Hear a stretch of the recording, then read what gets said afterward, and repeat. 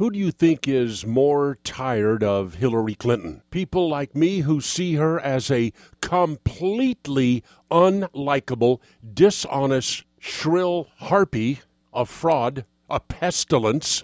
Or do you think the Democrat Party could be more tired of her? Good grief, what an embarrassment she is. Writing a book, What Happened? I'll tell you what happened, Hillary. People don't like you, and for good cause.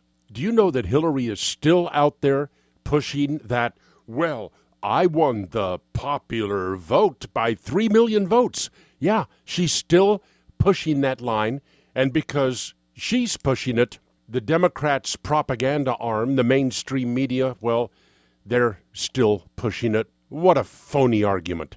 Why, the chairman of the Democrat National Committee, he said, the Electoral College, it's not even in the Constitution. Then he found out, well, actually, it is. Not that Democrats care all that much about the Constitution. Okay, Hillary, you won the popular vote, but that's not how you keep score.